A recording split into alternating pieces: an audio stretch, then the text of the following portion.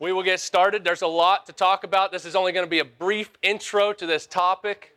You will likely have many, many questions. I hope you will, at least.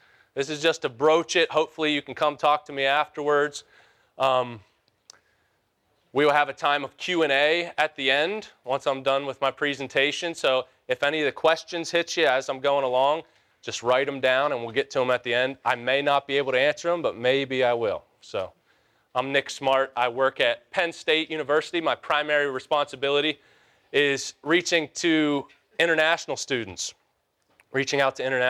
In particular, and this is why I have such a passion for this, my primary demographic are Muslim students. Something that they will say, and something that maybe you have come across in academia, is this: your Bible, which you hold in your hands, is corrupt. If it's not Muslims, maybe you don't have any Muslim friends, the general theme in academia is that the Bible cannot be trusted.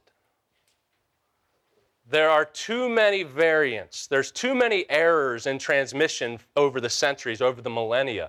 How can you trust the Bible that you hold is the true Word of God? It's a hard question.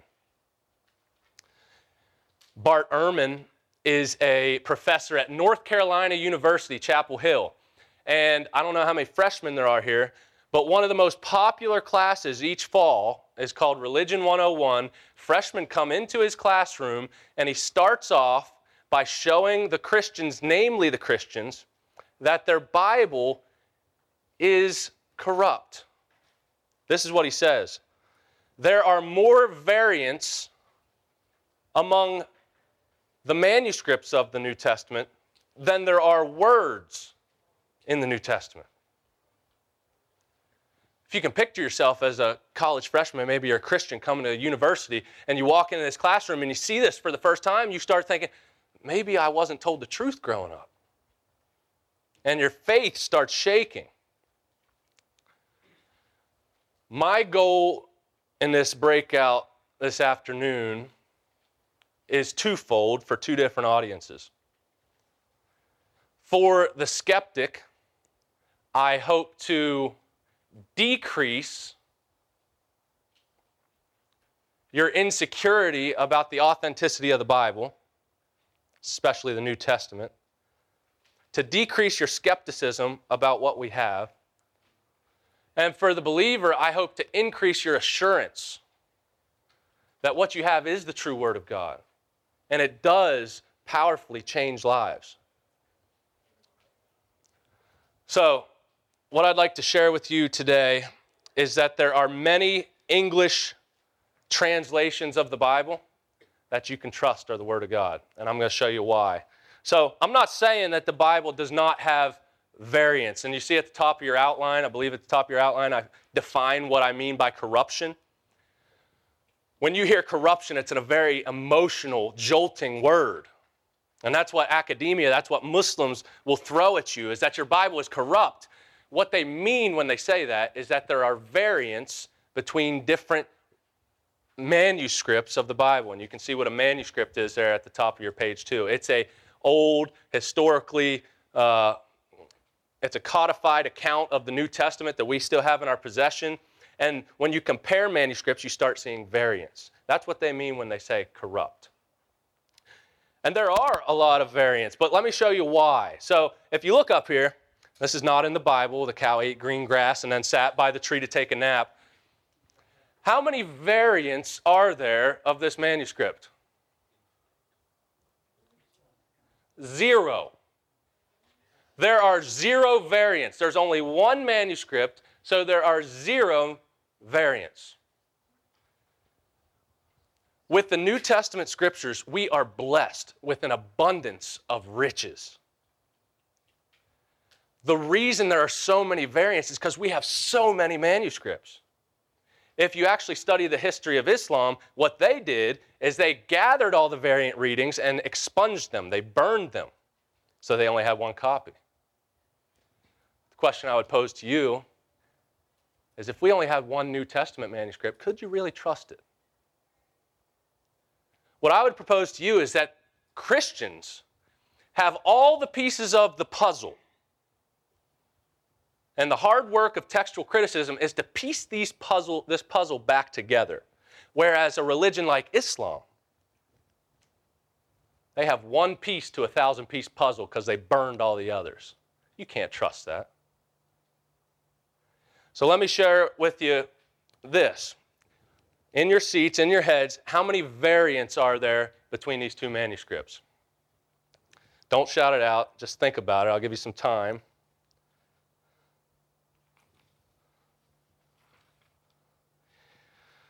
If you said 5, you were correct. And let me diagnose each of these variants in particular. You see, first, in the left, the original manuscript would say the. In the right, we have a.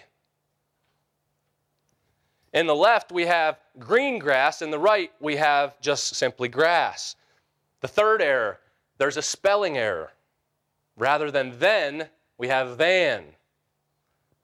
The fourth error, we have an addition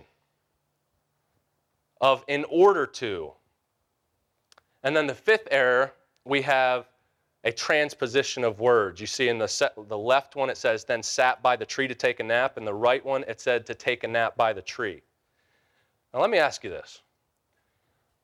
If you read either one of these, would you have the same conception of what's going on in your mind? Of course, any sensible human being would look at that and have the same picture in their mind of what's going on. And I would like to share with you that this is far and away the variance that we're talking about in the New Testament.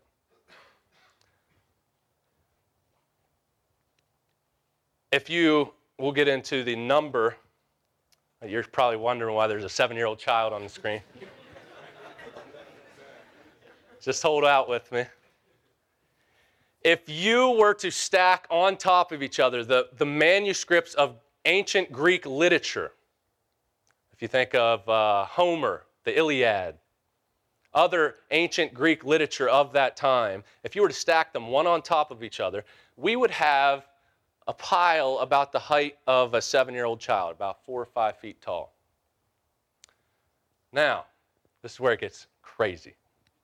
If you were to stack just the Greek manuscripts, we're not talking the Latin, we're not talking the Syrian, we're not talking any other language, just the Greek manuscripts. If you were to stack them one on top of each other, you'd get the height of the Burj Khalifa, which is the tallest building in the world, twice. The reason there are so many variants is because we have an abundance of wealth, of riches. The New Testament, I don't want to overstate what I'm saying here. There is still work before us to puzzle it all together. But we have the true Word of God in our possession by all the manuscripts that we have. No doubt about it. Now, why do I share all this with you? Well, I think, here's a Bruce Metzger, and I'll refer you to his books at the end. If there's anyone I would refer you to, it would be this guy. Groundbreaking, past century. He's done a lot of work on New Testament textual criticism. He says what I just said. We are embarrassed by a wealth of material. Now, the reason I tell you all this is because twofold. The skeptic has a tendency to overstate the variance in the New Testament Scripture.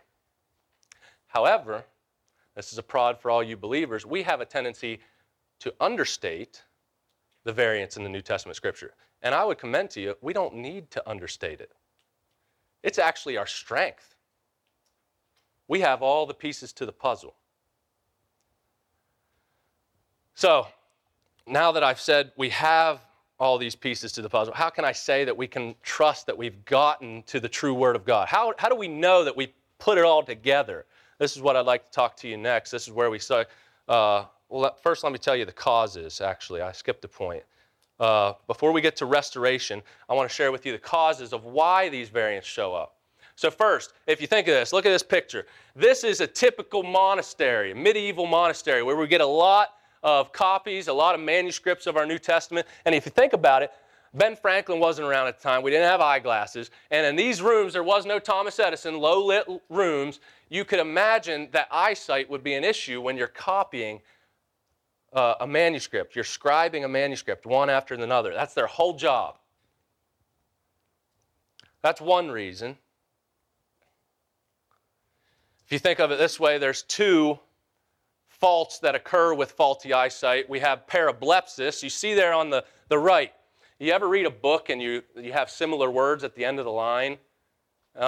There's one line that says something like, they were very, and then a couple lines later, it's they were very, and your eyes kind of get mixed up. What there was a tendency to do is parablepsis is jumping forward. So they would miss this whole section, accidentally, not intentionally. They would skip this whole section. Instead of saying they were very evil, they would jump to they were very hungry and miss a section. The other case is true as well. If they were down here, it's called didography, or repeated, ditto. They were very hungry.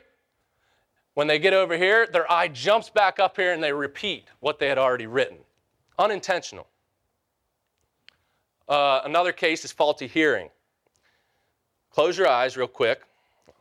Act as if you are a scribe in your medieval monastery. I'm going to say two statements. He traded those for coins. He traded those for coins. Here's another one. Close your eyes again. It was their child. It was their child. And one more time. You won't understand this because I think this is the Greek one, but close your eyes again. This is Romans 5:1. This is actually a variant that we have. Ekamane pros ton theon. Ekamane pros ton theon. You see that it's actually very reasonable that we have some of these variations. That's another case, is the hearing. And then lastly, the faulty mind. These are all unintentional. Instead of writing the man said, they could have been relying on their memory and said, and the man spoke. Again, the sense doesn't change. Or here, he right away he went into the town, and immediately he went into the town. It doesn't change the sense. And then this one, this is interesting. This is the Greek, and both sides say Jesus loved John. Hahiezu phile Ioannein. Now, you can say Jesus loves John. Guess how many ways? 18 different ways in the Greek. On the right, says the same thing. Here's another case. On the left, says Jesus loves John. On the right, says Jesus loves John. And these transposition of words would count as a variant. Now, if you read Jesus loved John in both of these manuscripts, are you coming away with a different idea? No, not at all. This is far and away most of the variants that we have. Now there are, and this is where the skeptics find trouble, there are intentional causes of error. 3 of them I'll mention really quick. One is harmonization. In order to make the scriptures fit together, there would have been a scribe that felt like it would have flowed better if he would have added clarity to the verse, as it said in the prophet, is the original. And then the scribe felt like he needed to clarify it and put in Isaiah. The scribe should not have done that. He did. But again, the sense of the text is not affected. Here's another one. Then Jesus came to the people is reading 1. So this is not the original. This is a copy. These 2. And the scribe sits down with these 2 copies before him. This one says, then Jesus came to the people. This one says, then Jesus gathered with the people. And that scribe, this is the word of God. What do I do? You can't leave anything out, so you just smush them together. Then Jesus came and gathered with the people. This is called conflation. And this is a serious error. We should care about every single word that comes from the mouth of God. But you see, there's no ill intent behind it. There's actually a lot of good intent. I don't want to miss anything. However, there is one type of error, and it's very, very, very, very rare that this happens. It's intentional and it's theologically motivated. One of these is in 1 John 5:7. You can flip over your Bible, open your Bibles, 1 John 5:7 if you want to, just to see it for yourself. The original likely did not include in heaven the Father, the Word, and the Holy Ghost, and these three are one. What happened was striving against the opponents, the Arians of the day, the other heresies of the day. The church fathers or the scribes were looking for some evidence. It's very hard to just get an explicit referral to the Trinity in the New Testament, right? It's very hard. If you talk to a Muslim, they'll pin you on that. I think it's very clear, but it doesn't say God is 3 in 1 in the New Testament. It doesn't say that. Just like it doesn't say Tawheed in the Quran. It doesn't say God is one in the Quran, but they would say it's very clear. This is an example of a theologically motivated variant for the sake of winsomeness and promoting the gospel. And this is one that we should really condemn and one we should really be aware of. So why do I mention all this to you? I believe it's important for Christians to recognize textual variants, or you can call them corruptions, and historically assess each one of them. I think it would be a problem if Christians would just blissfully be ignorant of all this textual history. It doesn't matter. What we got right here is the Word of God, the ESV. It's faithfully preserved to us. I love the ESV, but I think that would be a major problem, and people will not be won to the gospel if you make that your hill to die on. The history shows us that there's this problem. There's this puzzle. We need to put it together. However, I don't think we have to draw the same conclusions as skeptics. Skeptics may rightfully point out to us that there's variance. That doesn't mean that their conclusion is correct. Doesn't mean that you can't trust the Word of God. It doesn't mean that the Trinity is not in the Bible. All those things. So just be confident as a believer. Now, what is the magnitude of these? I kind of mentioned this briefly, but all the debated significant variants that we have in the New Testament is right there. You see that sliver? I don't think you probably can with this lighting. 0.05% of all the words in the New Testament are considered to be opened for discussion still and significant. And I can define those terms for you afterwards if you'd like a little more discussion on that. But we are very confident about the words that we have in our New Testament Scripture. What does this mean for you today? Academia will try and press on you that the Bible is corrupt. Don't buy it. Ask them why they think it's corrupt. Tell them to show you the evidence. And then you can show them your evidence. You can come up and look at this afterwards. This is the Greek New Testament with all the variants listed. Christianity does not hide behind a curtain of their variants. We are very open. We say, here's the variants, but we're pretty confident about what we have. There has been much evidence. There is much to be proud of historically for the Christian, textually for the Christian. And much work has been done on these things, on these manuscripts, so that you can know that you have the true Word of God in your hand. Most English translations you have today are faithful to the true Word of God. So, now that we've talked about how I've told you should trust it, but how do we know we can trust it? It goes through this process of New Testament textual criticism. And this is what I would call the restoration. This is your second point on your outline. This is where we'll see how the puzzle is fit together. How do we piece this puzzle together? And the first thing on your outline you see there is we first have to find it. It's like a treasure hunt. Did you know Indiana Jones was inspired by New Testament manuscript discovery? Isn't that crazy? That's the type of stuff. It's like, I could go on for days of some of the drama, some of the stories that come from discoveries in the New Testament. It's wild, but you go into the desert areas of Egypt and you find these manuscripts, and they are the basis for our discoveries. They are very scientific, objective standards for our New Testament today. Here's a couple of them. This one is P52. This is probably the oldest manuscript. It's papyri. You can see that the letters are capital letters. This was the oldest script of the New Testament, and it's on papyri, which was the oldest material of the New Testament. Many of these manuscripts, unfortunately, the United States doesn't own because we're too late to the game. That's okay. This is of the Gospel of John. It's about the size of a credit card. So not very big, but the papyri manuscripts are the gold standard in New Testament textual criticism. This is probably my favorite manuscript. I'm nerding out a little here. I got to see a copy of it in the Bible Museum. Shameless plug to go check out the 4th floor of the Bible Museum. This is called Codex Vaticanus.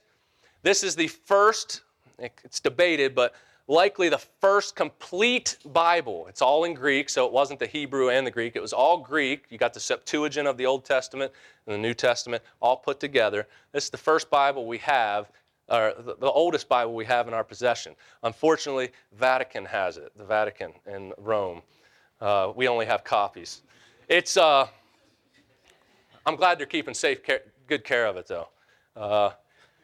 Its ancestor, I'll just throw this in as a little tidbit. I don't think you care about it, but I'm going to geek out. P75 is an ancestor Vaticanus. And P75, and this is called Vaticanus or Codex B, they are two of the most important manuscripts that we have to base our New Testament on.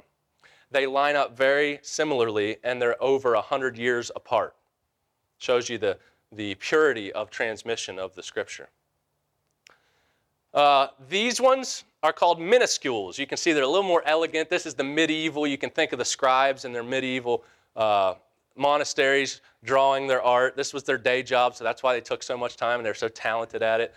You can see that the script has changed from capital letters with no spacing to lowercase letters, minuscule letters with spacing. That's how we can tell that these are the younger manuscripts that we have in our possession. These are the ones that they're helpful, and we don't want to throw them away, but they're not as helpful as the papyri and the old codex like this, Codex Vaticanus. This is the old script. See this majuscule script from the early centuries of Christendom. This one is not as weighty, but nonetheless, it's part of the discoveries we have. Now, why do I show you this? Christianity is not opposed to the scientific method. If any of you went to Mike Chartowicz's talk earlier today, I would like to echo that and say that Christianity, especially the textual basis for the New Testament, is very scientifically founded, based on these discoveries that we have in our possession. And once we have the discoveries, though, how do we analyze them? And this is where we get into what I would call the canons of New Testament textual criticism. We just talked about internal or external evidence. That's discovering the evidence. And Westcott and Hort, who were two leaders of this in the 1800s, said that the knowledge of documents should precede decisions upon the readings. What they were saying is you need to know how special the document is that you're looking at. How close was it to the original manuscript or the original autograph or what the apostles wrote? I should define some of these terms. Apostles wrote on the autograph. Anything after the autograph that was copied is called a manuscript. That's what I'm referring to it as. How close to the apostles can we get our manuscript? They shouldn't be counted. We shouldn't just count the majority of the manuscripts, which we have the majority of these younger manuscripts. We should weigh the manuscripts. Are they old? And are they close to the apostles like this one? Okay, so that's external evidence. Westcott and Hort, if there's a gradient of whether you favor external or internal evidence, and I'll get to internal evidence in a little, they would be far on this end. They say, if it's in Vaticanus, if it's in Codex B, that's my scripture. That's kind of what they're saying.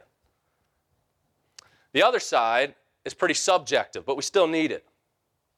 Internal evidence is talking about the grammar, the structure of the passage, the lexicon, the style of the author. And that's the question in the New Testament textual critic who favors internal evidence is, what would the author have wrote in this instance? That's pretty subjective, but it can be helpful at times when you look at the expanse of their writing. Here's J.K. Elliott is a proponent of this type of criticism, which reading is in accord with our author's style or language and theology, and why and how did the alternative readings occur. He would be on this end. Rather than, he wouldn't care about Vaticanus as much. He would just put the weight in what should the authors have written, which is kind of dangerous. However, stay with me. The reason I bring these two opposing forces to your awareness is that the English Bible that you hold in your hand is a beautiful mixture of both of these methods. It's called reasoned eclecticism. And I'd like to put a quote up here by Daniel Wallace. Reasoned eclectics recognize that even though all internal evidence is subjective, it is not all equally subjective. And although all manuscripts are corrupt, they're not equally corrupt. And what he means there, that the autographs were the inspired, inerrant Word of God. From there, from any copy we have, there's likely errors. And he advocates for this balance, to weigh, to favor the external evidence, but to also use internal evidence when needed.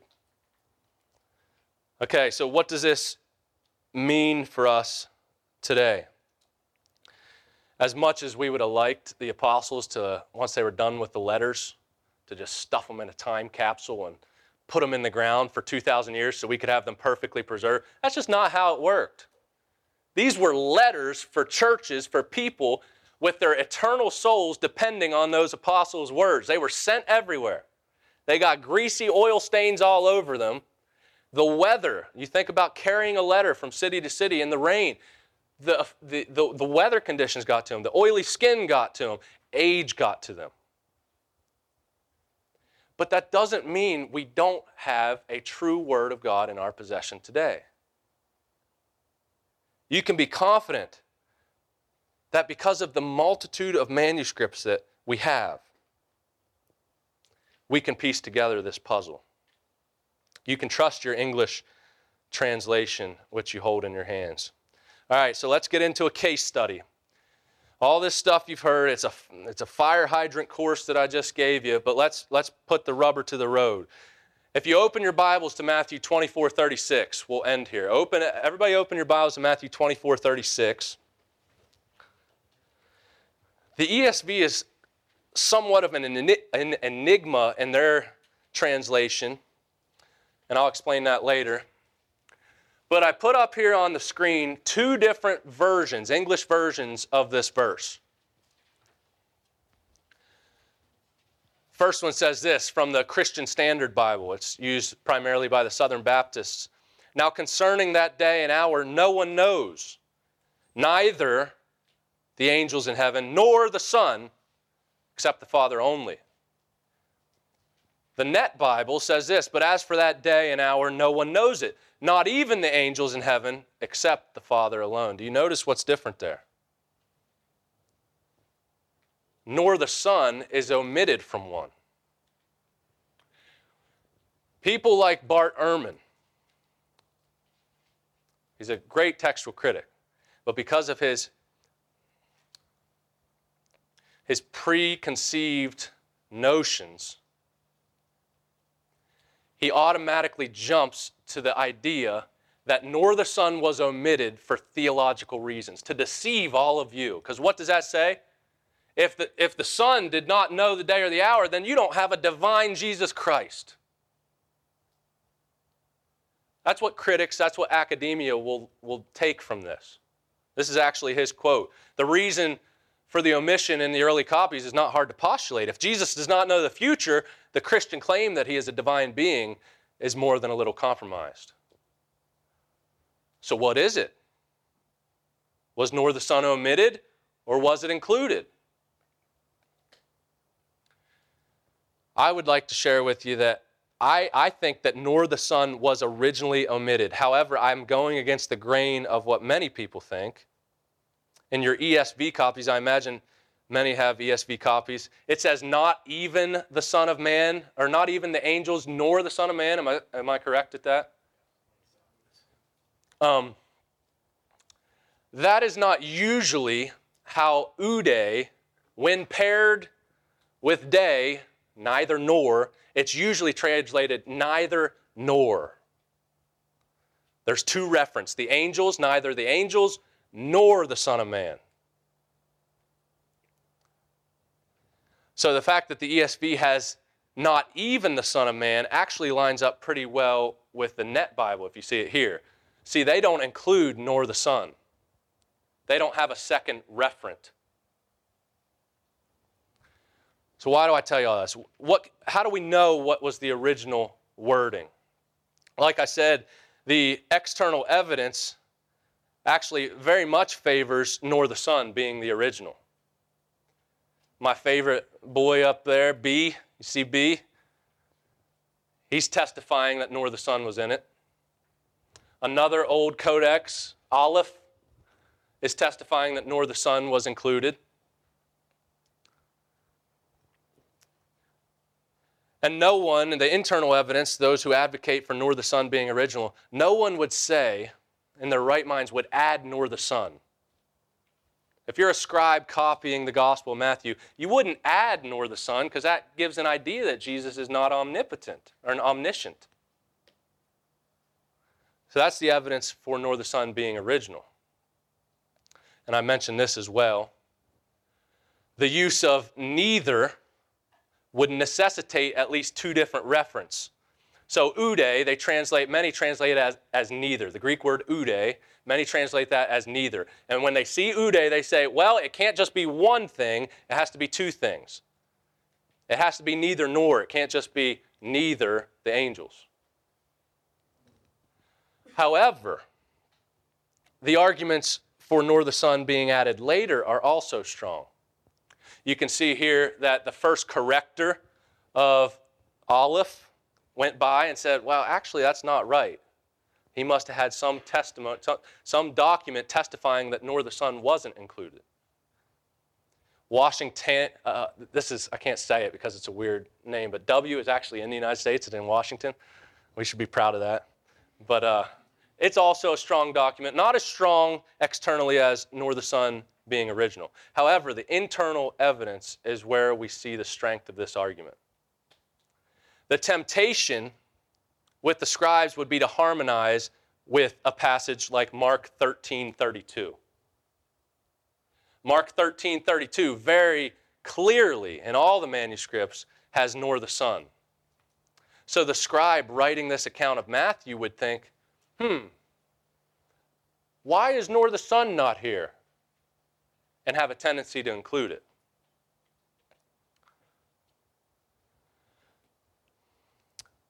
Matthew has 27 instances of that Greek word oude in the gospel.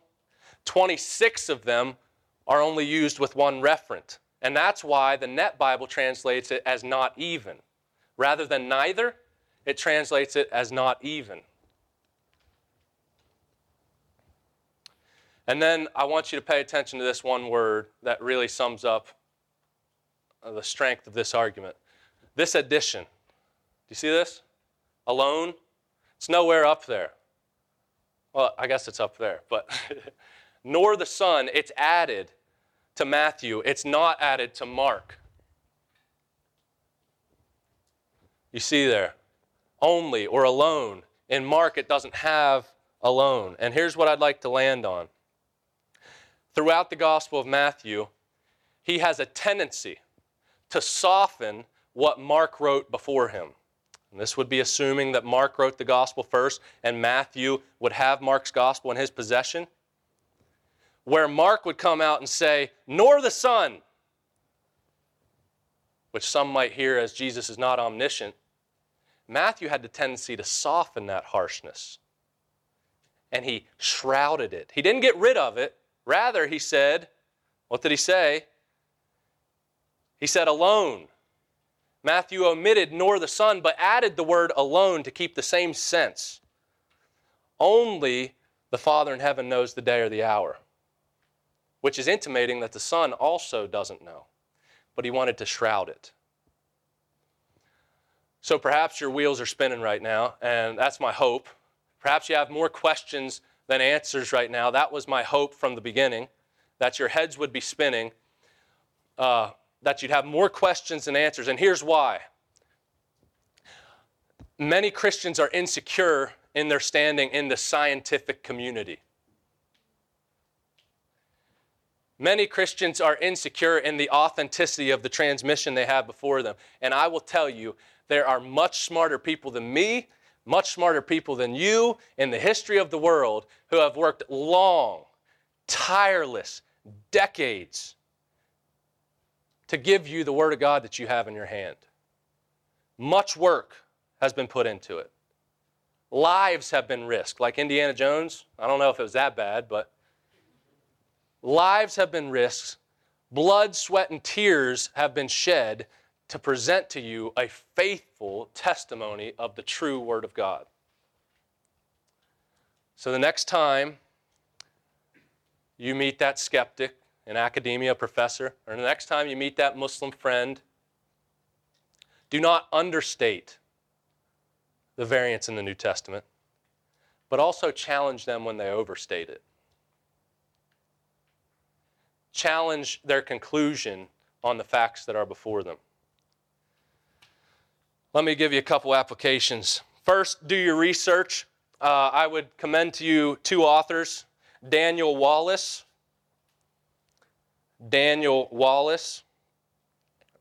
and Bruce Metzger.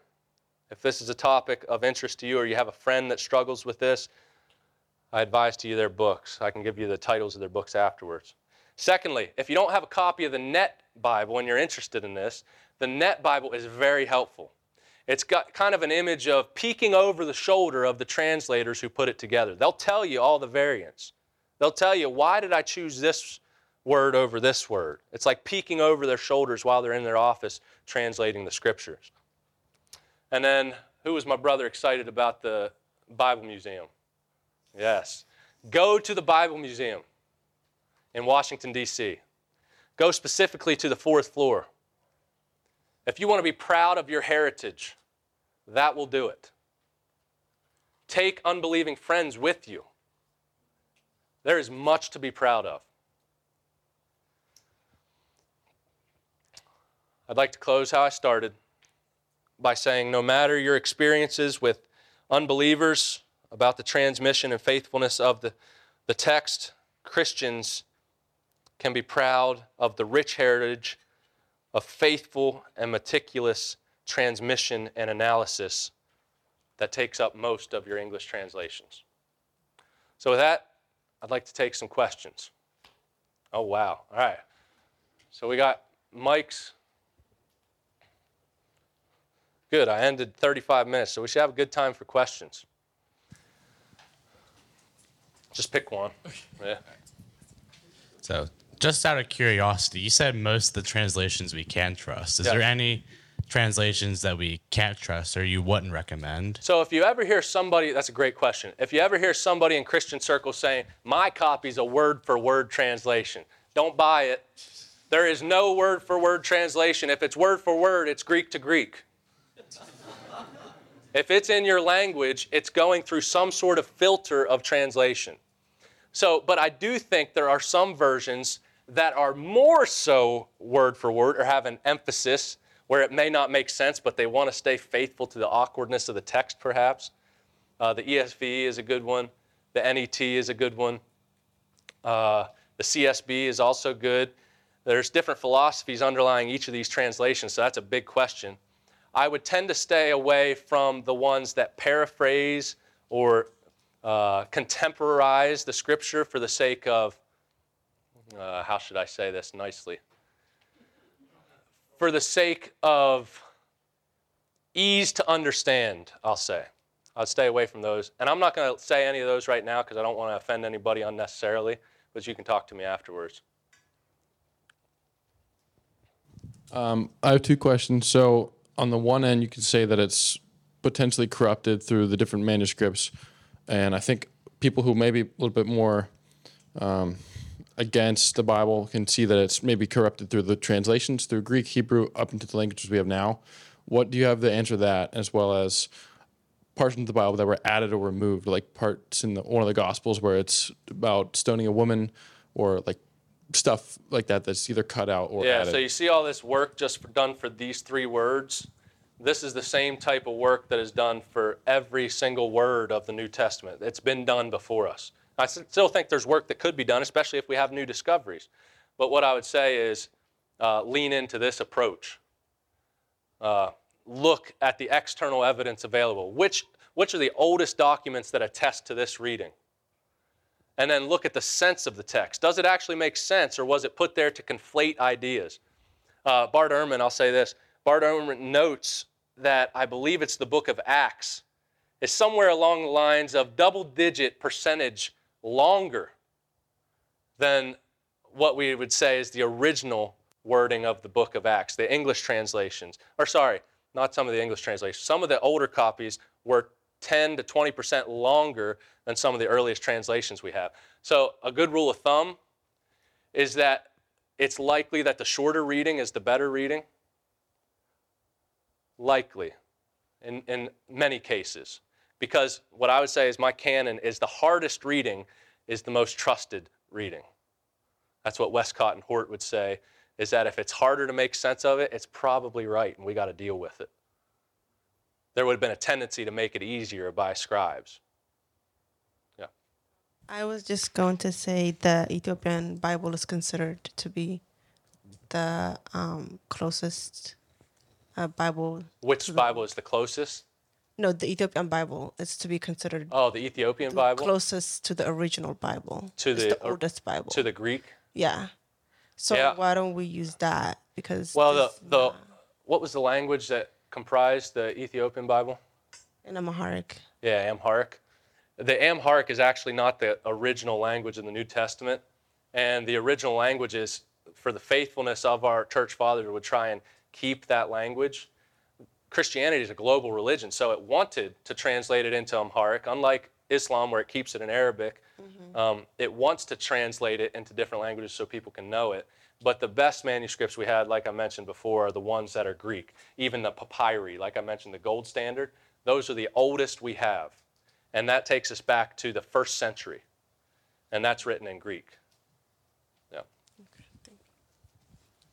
When talking to Christians and non-Christians about scripture that wasn't in the original manuscripts, such as Mark 16 and John 7:53, how do you go about that, like talking to Christians and non-Christians about those scriptures? I would first not draw an easy conclusion. Don't say, well, it wasn't in there, or well, it was in there. That's not going to be that winsome. Say, yeah, it's a hard subject. Why don't you study it with me? Take them on a journey. Maybe you'll find something out too. That's kind of overarching answer I'd give. I have thoughts about those 2 texts in particular, but we can talk afterwards. Yeah. I guess I'm next. First of all, I wanted to say thank you so much for all of this. I think it's really good, and kind of going back to what you said, kind of to start. The whole wealth of information we have, I think, is one of our greatest strengths, and also even just the openness that we have to be able to talk about this in this room. I mean, I think of maybe some of the more sketchy beliefs out there.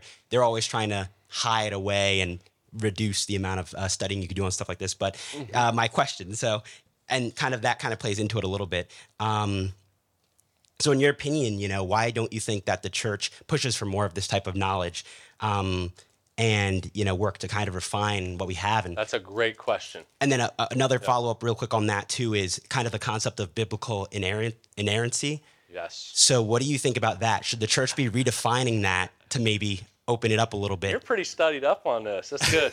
You're putting a reformed guy on the spot with inerrancy. That's a good question. Yeah. Your first question was, I got caught up by your second question. What was your first question? So my first question is, why don't you think the church maybe pushes for more of this knowledge? Okay, yeah. Let me answer that one first. I will use the KJ. There's this group, and I'm not trying to offend anybody. I think the King James Version is a beautiful version. Everybody should own a copy of the King James Version. It's a beautiful work of art, beautiful translation.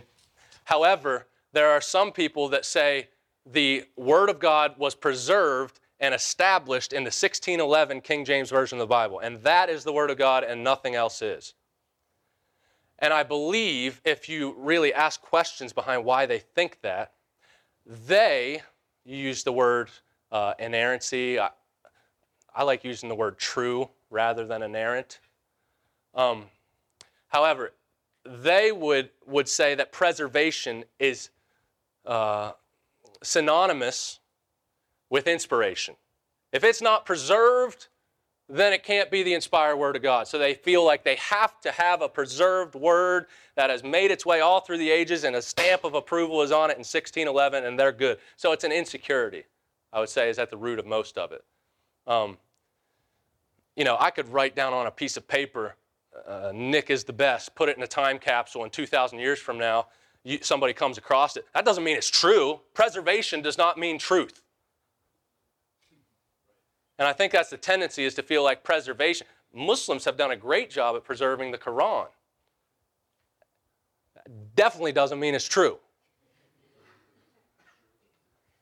And I think there's a tendency to conflate the two, if that answers your question. As for the inerrancy, I want to speak with nuance that I believe takes more time than right now. So talk to me afterward. And I don't want to be recorded saying it, so I'll disagree with myself in 10 years.